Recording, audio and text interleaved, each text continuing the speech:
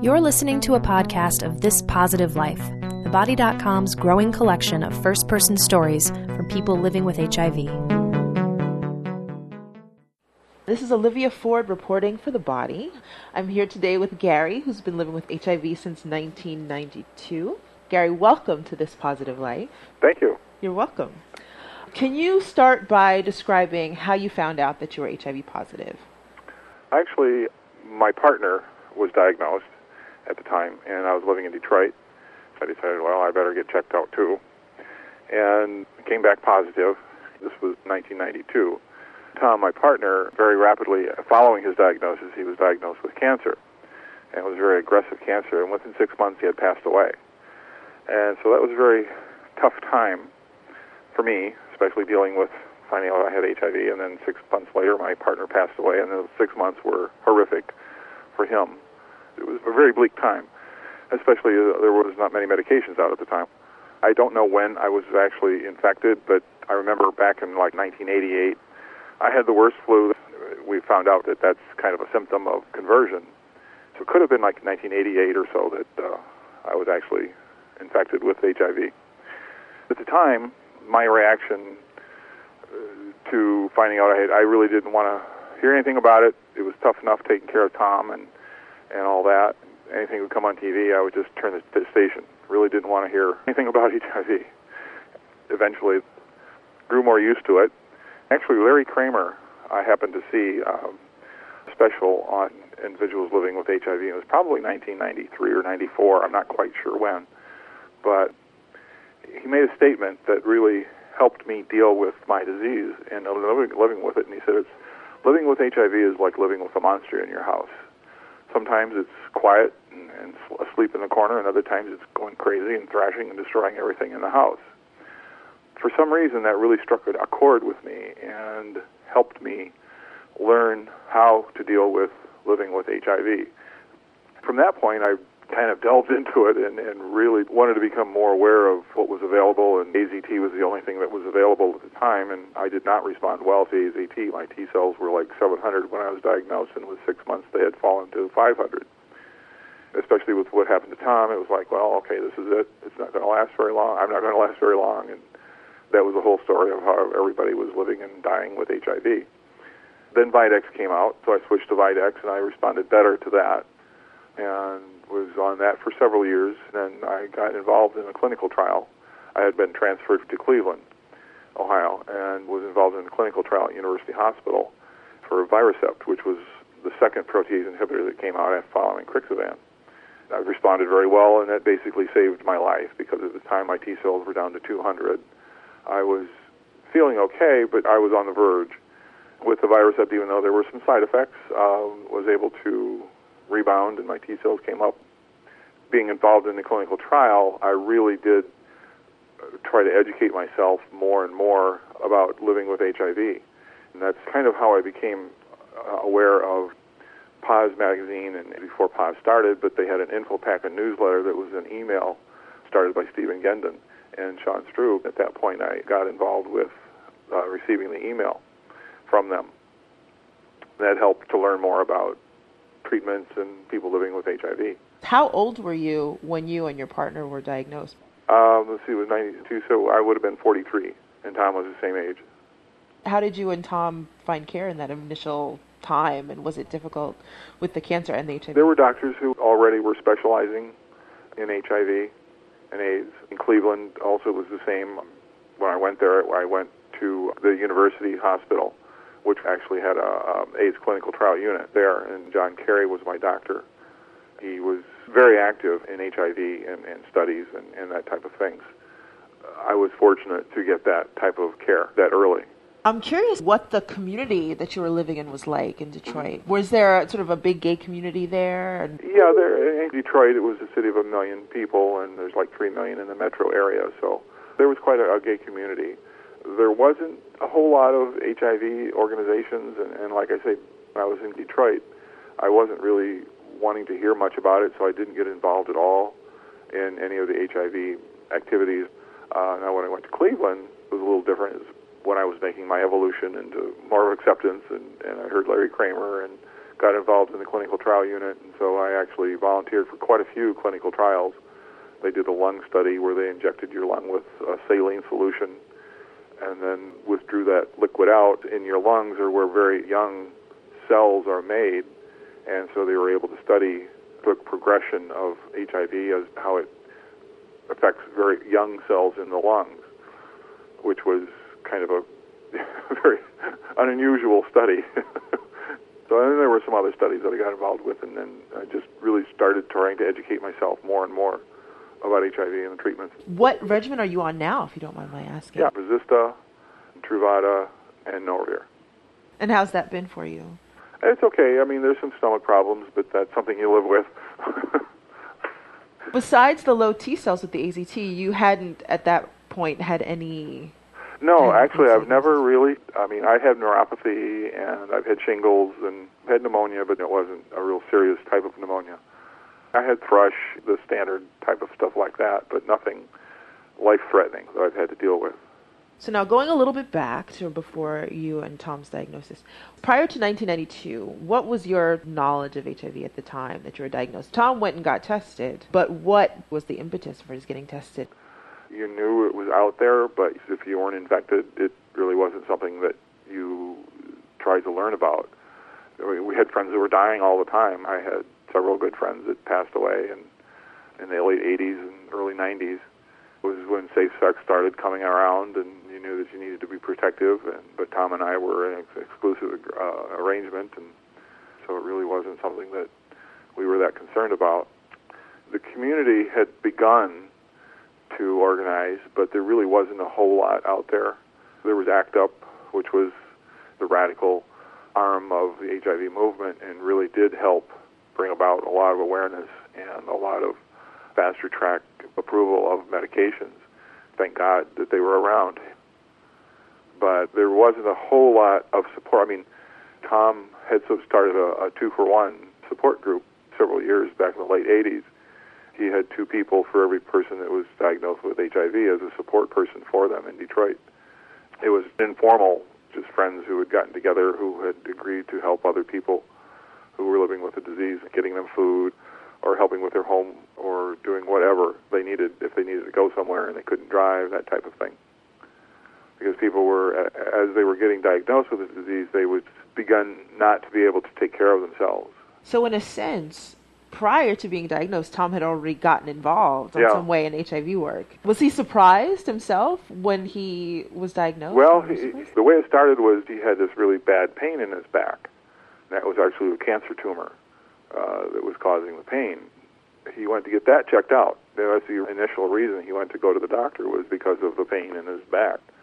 As part of their procedure, they tested him for HIV, and that's when they found out that he had HIV, and he had this very aggressive cancer. What kind of cancer was it? I don't remember. When they found it, it was the size of a golf ball, and when he passed away, it was the size of a grapefruit, and that was within 6 months. Did any doctor express an idea that the cancer might have been related to the HIV, or were they really independent of one another? They didn't know. They really didn't know at the time. There was never any official word that it was directly connected. Problem was with the treatment of the cancer is the chemotherapy, which ruins the immune system. They were trying to treat the cancer. They were ruining his immune system, which was being ravaged anyway by HIV. He just deteriorated. I mean, he was very healthy, worked out 4 or 5 times a week. Within 6 months, he looked like an 80-year-old. How long had you been together, the two of you? We'd been together about 7 years. We'd known each other about 15, but had been together about 7. I imagine that Tom was the first person that you told about your diagnosis. Besides him, who was the first person that you told? 2 people that I knew at the time, friends of mine who were positive. They were people that I contacted, and another very good friend of mine also. I talked to him about because I needed to. Do you remember feeling supported by the people around you as you were telling them? Yes, I do. I vividly remember that day with the diagnosis, and when the doctor came in and said you were positive. When you find out something's positive, that's a good thing, you know. But then it was just a brief second, and then I realized, no, that's not a good thing. It was very strange because I remember driving on my way home from the doctor's and looking at the person in the car next to me, thinking, why do I have HIV and why do I have to have this? Actually, I was going on vacation the next day. The whole vacation was a strange one. Do you remember where you went on vacation? Yeah, we went to a resort. Tom and I went in western Michigan called Saugatuck. It's a popular resort on Lake Michigan. Can you remember what the doctor said to you that day? Did he just say, you're HIV positive, and then walk out? What was the line back then? I don't remember. My mind was just reeling at the time because I kind of expected it, but I didn't want to have it. I remember that he left me alone for a little bit because he said, you just need to sit here for a little while and collect your thoughts and take all the time that you want. But I don't remember what he said after he told me that I was positive. I know that my mind was processing it and dealing with it and reeling from it. After you told the initial people that you were positive, how soon did you start to tell more people? It was a while. I didn't want people to treat me differently because I had HIV. When you have it, everybody, oh, how are you today? How are you feeling? And especially back then, it was pretty much a death sentence. I figured that by the time I was 45, in 3 years or so, I wouldn't be around anymore. I wanted to be able to still live my life with as much normalcy as I could, and like I said, initially I really just ignored anything dealing with HIV other than taking my meds and talking to the doctor and talking to the few friends that were HIV positive that knew I was, and another friend who's not HIV positive. Of course, there was Tom's family, and they were very supportive. They were incredible through the whole process. Eventually, as I made the progression from denial and ignoring it to more of an acceptance, you're kind of going through a grieving process, as you have all those various stages of it, and it took a couple of years, but the more I started learning about it and deciding that I better start taking more interest in what treatments are and what I might need to do and what's alternative treatments that might be available, and then in 1995, I started working for Community Prescription Service, which was a sister company of Paz Magazine. I was working at their pharmacy. It was the first HIV specialty pharmacy. Nationwide, they were doing mail order for people who had HIV and didn't really want to go to their local pharmacy to get their medications because of the stigma. The main offices were located in New York, but then the pharmacy itself was located in Cleveland, and that's where I was living at the time, and kind of became the coordinator between the pharmacy and the New York office. Once I got involved with them, I really started learning a lot about HIV, and because I was dealing with the meds every day in the pharmacy, and actually within the pharmacy itself, I got to the point where I put on a class called HIV 101 for the employees. There was about 100 employees at the pharmacy itself, and I had groups of 5 that were all volunteers. I told them about my experience in living with HIV, and it was about an hour-long discussion with people asking questions and telling them the basics of it, because this was, again, in Ohio, and these were all middle America, suburban-type people who were working at the pharmacy. But it was surprising because several came up and said, my cousin or my brother or my ex-husband actually had HIV. And it was very surprising because none of that information had ever come out before, but they did tell me about it. One of the women came up and said, my daughter's very sexually active and she just got an STD. Should she be tested for HIV? And I said, well, she's having unprotected sex. Yes, she needs to be tested. At the end of the class, I asked for volunteers because I had set up a regimen of HIV meds that were actually placebos. They were just glycerin pills, which we had set up various combinations.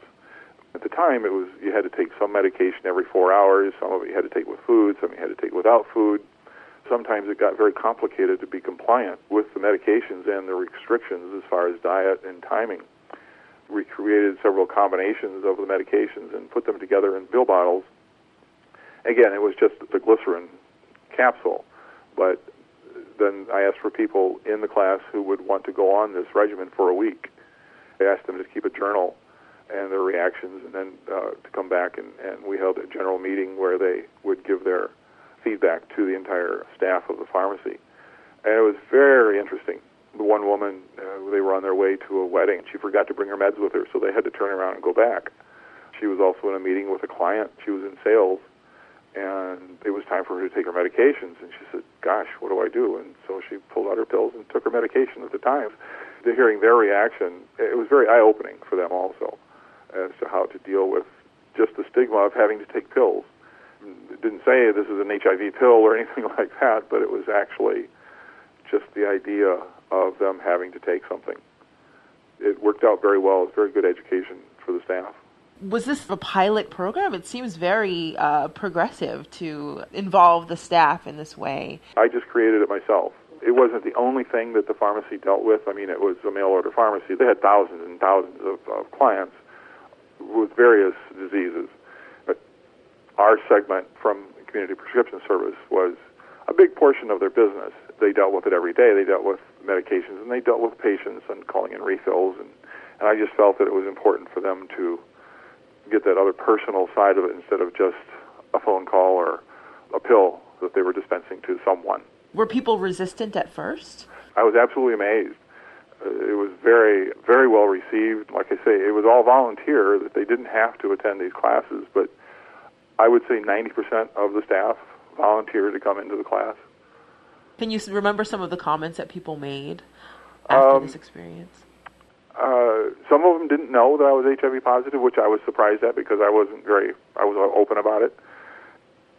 Some of them, they were very appreciative of the fact that I was being that open. And I remember one question from one woman was, do your parents know?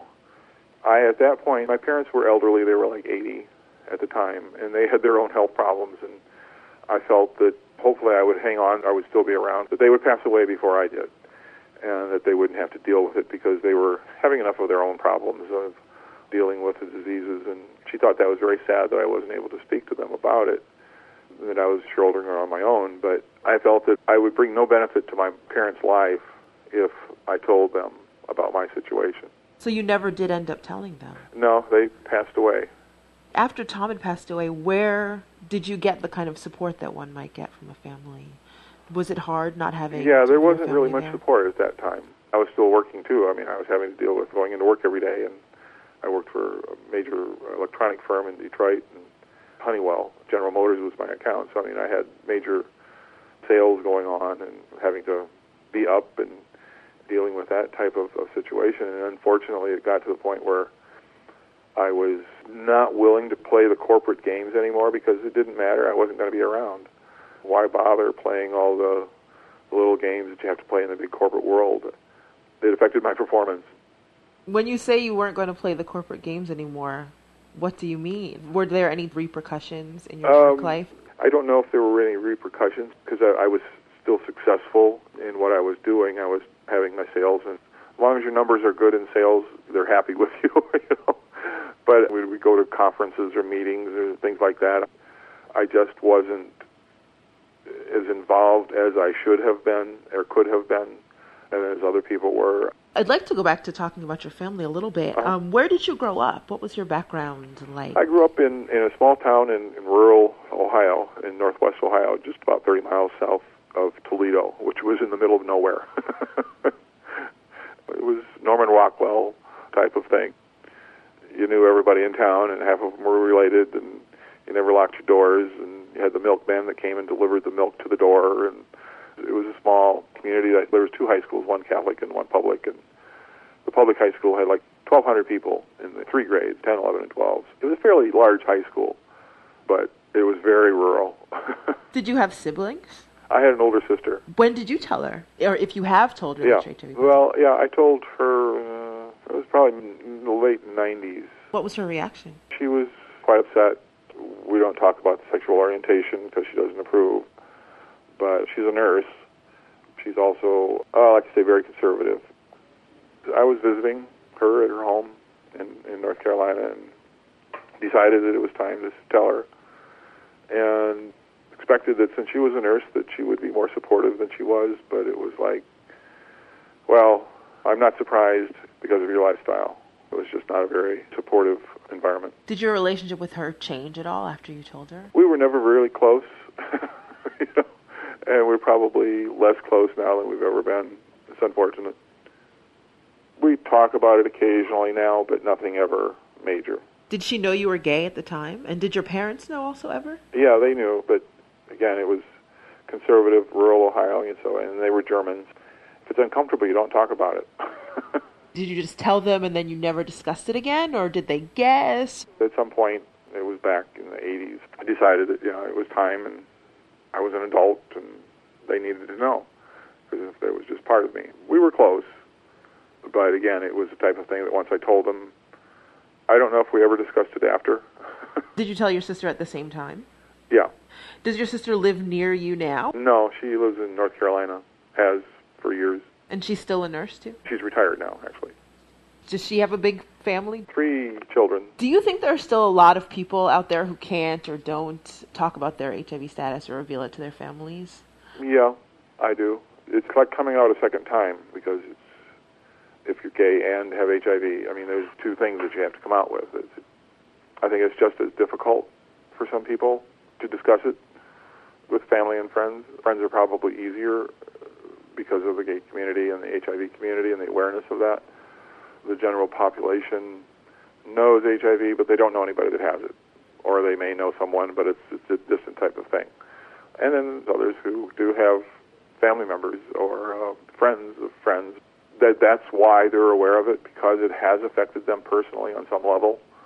People who haven't had that type of connection, I don't think generally are involved or aware of much about HIV.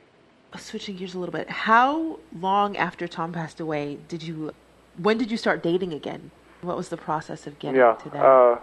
It's still something I'm dealing with, actually. I mean, I've had several relationships since then, but nothing very long or very serious. It's hard to compete against a ghost. Tom was my soulmate. It was a wonderful situation.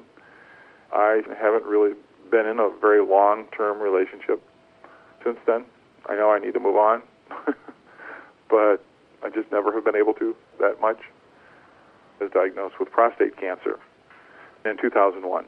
Part of the treatment that I went through was the radiation of the seeds, which pretty much destroyed the prostate gland, which is where the testosterone is produced and that type of thing. And without that, there isn't much of a sex drive. Since then, it's been kind of, okay, well, maybe I can really get myself up for this if I try. But I can't take any testosterone supplements because it doesn't feed prostate cancer, but it helps it grow. I haven't had a date in probably 4 or 5 years at this point. You never know if the equipment's going to work or not. It's part of the problem. Has that been stressful for you at all? Yeah, it's something that's very hard to deal with, actually. I'm 60, so maybe the sex drive has lessened because of the age. I'm kind of an optimist, and at some point, well, maybe I'll meet somebody that just really blows me away. It's kind of the feeling I have, but it hasn't happened. Optimism is a wonderful thing. I think it's important having that. I mean, I've dealt with depression. At one point, I never thought I'd live to see 2000. Well, I blew past that. Then I thought, well, I'll never live to see 50. Well, I blew past that. Now I'm 60, and it's 2009. My T cells are like at 400, and viral load's undetectable. Actually, I should be around for another 10 years. There's a lot to be optimistic about, yeah. It sounds like. How did you cope with depression? Well, I've had counseling and also medication. The combination kind of works. Since we are talking about health, how did you find the different HIV specialists that you worked with over the years? In Detroit, it was just my regular doctor who was gay, who was specialized in HIV and just had gay clients. That's who I went to. And then when I moved to Cleveland, I asked several of the AIDS organizations around there, who they would recommend, and they recommended that I would go to the University Hospital, which is part of Case Western Reserve in Cleveland, and that was a very top-notch hospital. So I was very fortunate to have gotten into that type of a medical situation there. I moved to New York in 2000. It was through the AAHIVM, and also through work, which I was working for Community Prescription Service, who was based in New York. And then when I came here, it was just through references that I knew of the doctor that I wanted to use here in Fort Lauderdale. What have your relationships been like with your doctors? Do you feel as if they listen to you? My doctor in New York knew enough to listen to his patients and to hear what they had to say, and he knew my background also, so he knew I was involved with medications, and at that point I was working with Community Prescription. I was actually running a company after Stephen passed away. We worked together, and that's how I approach it now. I really want to work with my doctor and not just do blindly whatever he says. In 2000, you moved to New York. Then in 2001, you were diagnosed with prostate cancer. Right. Did you go to different specialists? Yeah, it was kind of weird the way I found out, because I would have symptoms of like having an STD. I would have like a discharge. There was one point where I says, well, that can't be because I haven't been with anybody, in a month. So I went to the doctor, and he says, and then they would test it, and they would, well, there is no STD, but there is some type of infection. So they give me an antibiotic, and it would clear it up. This went on a couple of times. At one point, the doctor said, let's make an appointment with a urologist. So I went to see the urologist, and that's when did an exam and felt in the prostate and felt a little bump and said, it could be a cyst, it could be prostate cancer, but we need to take a biopsy. And that's when they did the biopsy. And the test came back positive again. Where specifically in the city did you go for your care, and how did you make decisions about what to do? I was working at the Body at the time. The diagnosis of the prostate cancer really rocked my world because I'd become accustomed to living with HIV and was doing well with it. Now it was another serious thing that I had to deal with. Part of the research I had done was that I knew that Harvard had a very good HIV and cancer specialist doctor. Through the Body, I had found out about that. So I went to see him and got some advice from him. Then when I came back to New York, I had met with my urologist. It's kind of strange. I was only 51 years old when I was diagnosed with the prostate cancer, and most men who are diagnosed with prostate cancer in their 70s or 80s. They're older and, they do exactly whatever the doctor told them to do. Well, I wasn't that kind of patient anymore. I had this doctor who was he was an older doctor and dealt mostly with straight men and prostate and elderly men. Well, I came in and I had already been to the specialist at Harvard and I knew what the treatments I should do, and he didn't agree with some of them, and I said, well, that's what I want to do. He would get a little upset with me, but I said, no, that's the way I want to approach the treatment. He was kind of miffed at certain points because I wouldn't do exactly what he wanted me to do, and was used to his regular patients just kind of saying, okay, yes, doc, whatever you say. And I would question and challenge and say, no, well, why do we need to do that? Actually, one of the doctors that he referred me to as a surgeon wanted to go the whole route of removing the prostate and then having external radiation, and there were all kinds of hormone treatment and all of that. I said, no, I don't want to do that. From the research that I had done and also what I had found out at Harvard, that was unnecessary, especially with my case that was very early in the diagnosis.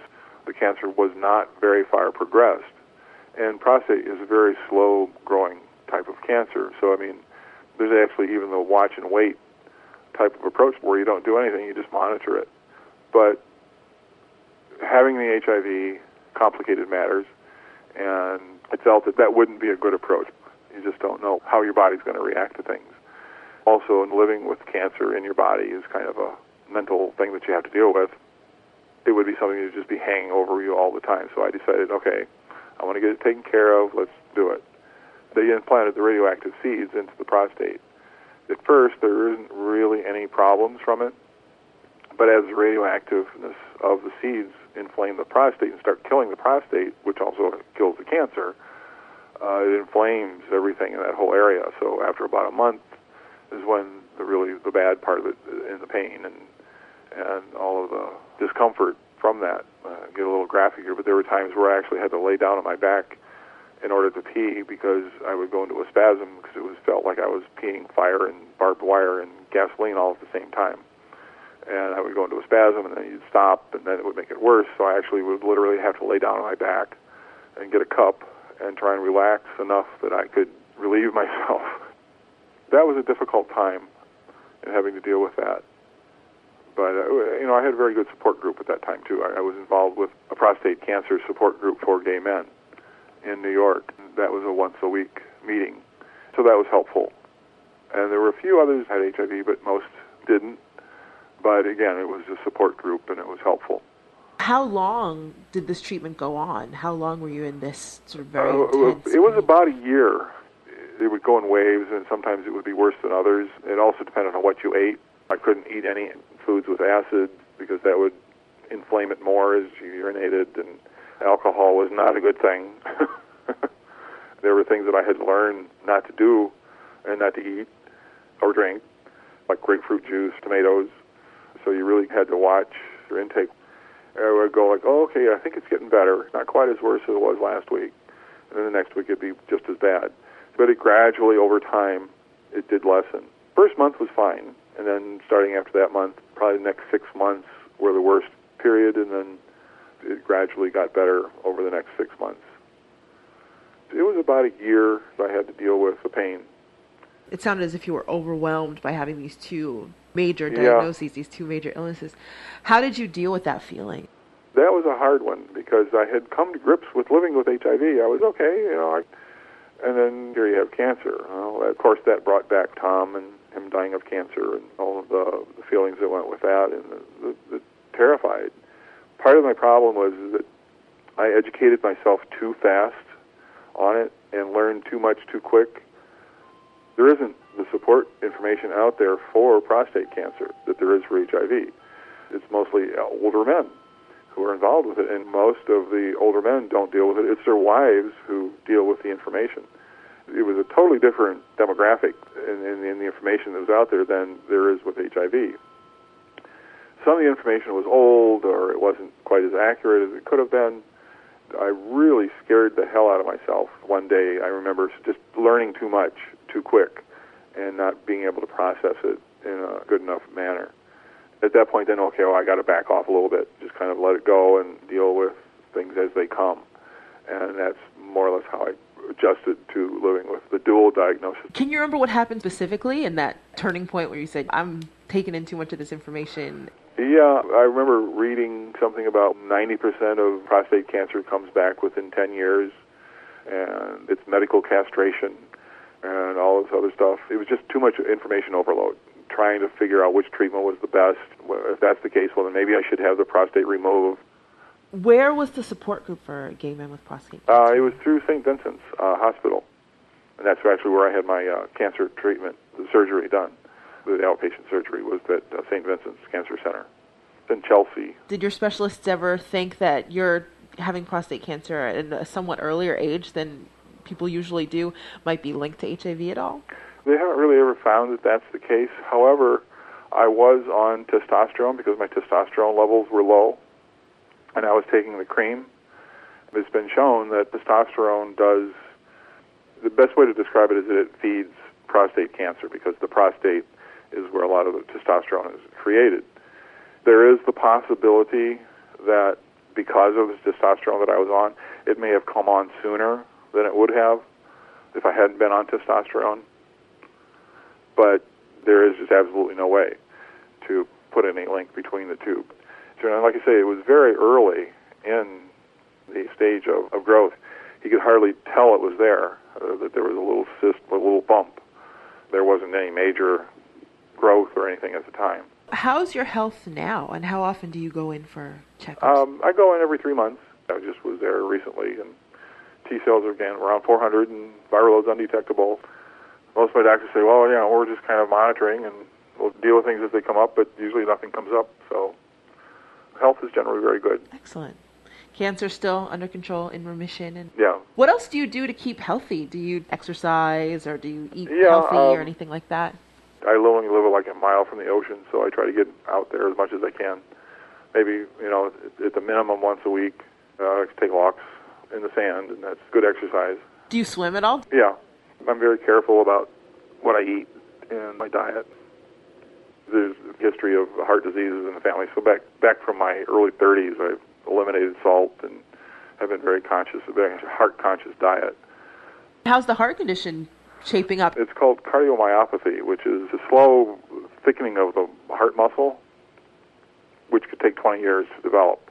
And it was recently just found out because I had some lightheadedness and the heart wasn't beating quite right. It's nothing that is life-threatening currently. I mean, it could take 10, 20 years before it develops into anything. Eventually it would get into congestive heart failure because the heart couldn't pump enough. But at this point, I just have to try and keep my heart level below 120. There really isn't much else they can do. When were you diagnosed with that again? That was a year and a half ago. The history of my dad's side of the family is that no male had ever lived past 65. They had all died of heart attacks before 65. My dad's first heart attack was at 58, but he lived to be 85. He was the one exception. Both of his brothers passed away early. His father was 56 when he passed away. The family is very aware of heart conditions and heart situations, so I've always been also. So it was more of a preventive measure that you cut out salt when you were in your 30s. Yeah, exactly. Switching gears again, I know that you live in Fort Lauderdale now. How long have you lived down there?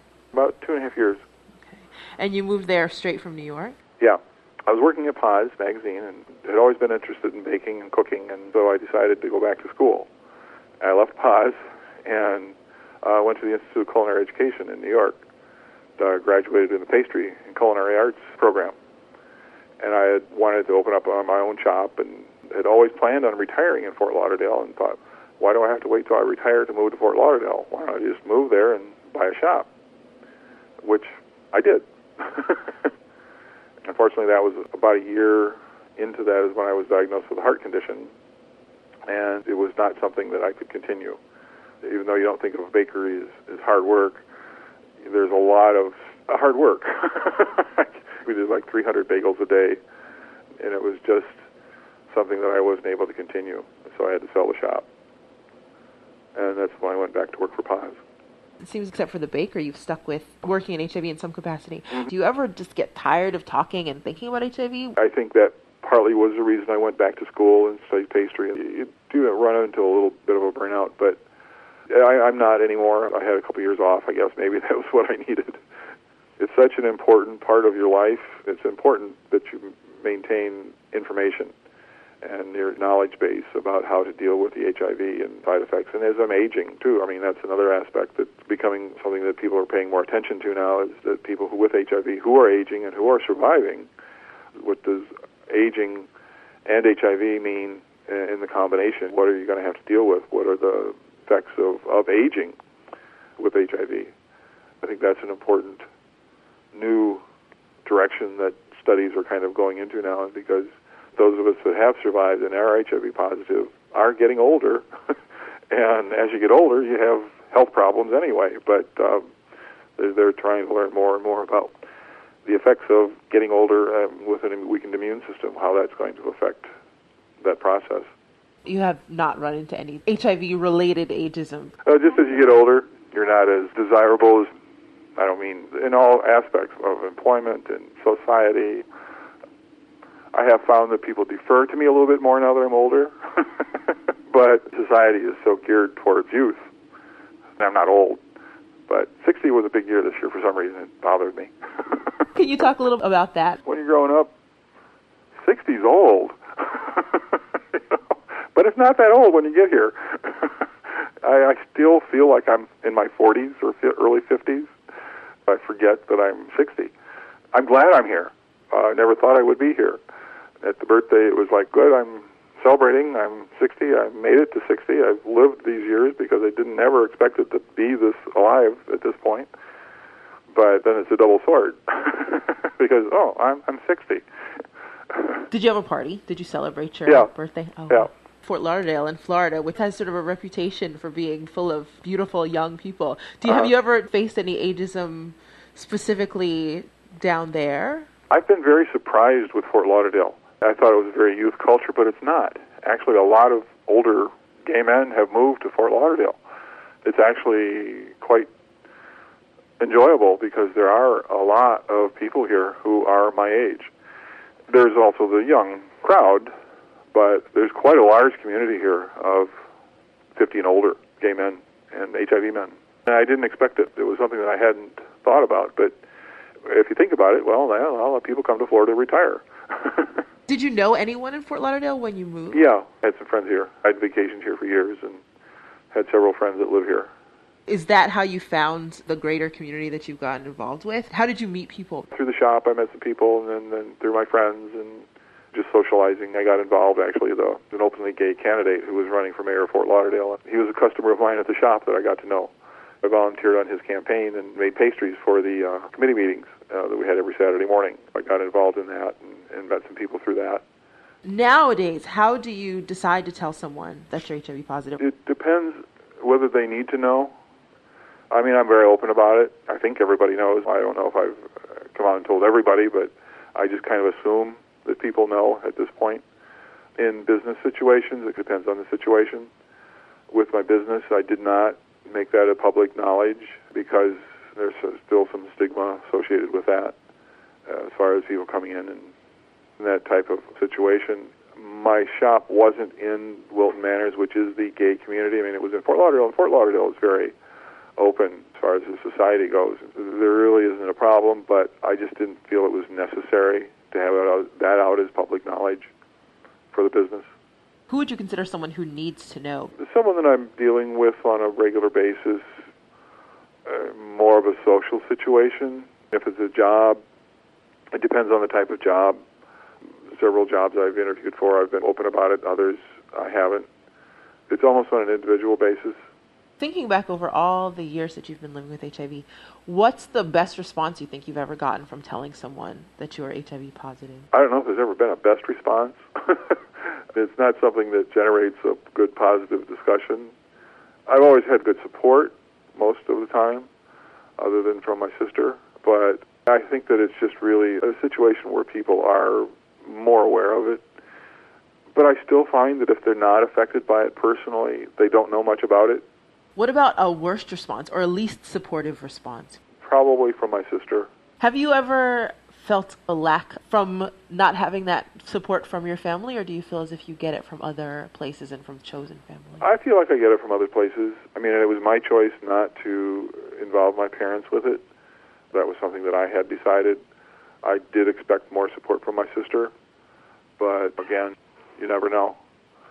But I've had very good support, and especially since I've worked within the HIV community, that's very liberating and very empowering, especially living with the disease and then also working in that arena.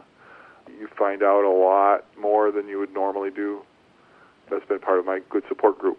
What do you think are sort of the biggest issues in HIV today that we need to address? To me, the most important message that we still need to get out is that safe sex works and that unsafe sex doesn't work. It's not just a manageable disease. It's not like diabetes. There's a lot of things that you have to deal with. Just the physical cost of it, even if you have insurance. You've got copays, you've got your doctor's copays, you've got your pharmacy copays, which could add up to $200 a month. Financially, it's not something that's just an easy thing to deal with. Then physically and mentally, dealing with living with the disease and the side effects of the medications, and you're susceptible to a lot more things as far as opportunistic infections. So you have to be very careful about that. I think that people who just look at the fact that I can just take some medication and then I'll be able to live with it, well, that's not true. You enter into a whole new world when you find out they're HIV positive. I mean, it just totally changes your life. That's the biggest thing to me that needs to be still worked on, and it's still something that's been going on for decades now. What do you think can be done to get the word out? What more do you think could be done? I think it's a constant effort that just can't be let up. When I found out that somebody was just recently infected, in my mind I'm going, why did you put yourself in that position? You should know about it. Why weren't you being careful? Why weren't you practicing safe sex? I just can't understand, with all the information that's out there, why people are still getting infected. But I guess that goes back to the same point that there isn't enough information out there. People are still getting infected, even though everybody's aware of it. I just don't know that the message has gotten out strong enough, and I don't know how else it could get out any stronger. When you're young, oh, you're not going to get anything. You're impervious. But yet, it does happen. I don't have an answer. I don't have a solution other than just constantly getting that message out there. Can you compare how you feel about having HIV now to your feelings when you first found out that you're HIV positive, and what are the differences there? At the time, I just totally shut it out, didn't pay any attention to it whatsoever. Now I'm completely the opposite of that. Try to learn as much as I can and keep up to date, and anytime I have an opportunity to learn something more about it, I do. And that's just part of being very proactive in your own health care.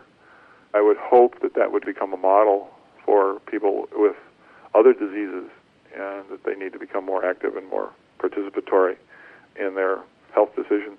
Jumping off of that response, how do you think having HIV has changed you in other ways? How do you think it's changed your life? Well, I don't know what I would have been like without it. I would never have been involved in the work that I've been doing. I know that. I would probably still be living in Ohio. But I don't know. It's kind of like the butterfly effect. If you change something, then you don't know what your other reality would have been. It's really hard to speculate as to what my life would have been like without it. It certainly hasn't been a blessing, but I certainly haven't been a martyr to it either. I think that part of living with it and dealing with it is what you become in your life. You deal with what you have, and you live with your circumstances, and that is what your reality is. And I don't know what I would have been like without it in my life. I would much rather not have it in my life, but it's part of what I am. With that, we have to bring this interview to a close. Gary, it's been such a pleasure speaking with you. Thank you so much for taking the time to talk with me and share all of your experiences. The opinions expressed by hosts or interviewees in this podcast do not constitute professional advice, should not be considered substitutes for professional services, and do not necessarily represent the opinions of Body Health Resources Corporation or its sponsors. Please see the full disclaimer online at thebody.com. If you have comments or questions, please contact us. Thanks for listening to This Positive Life. For more podcasts and other first-person stories, please visit us online at thebody.com. If you'd like to share your story, please email us at podcast@thebody.com.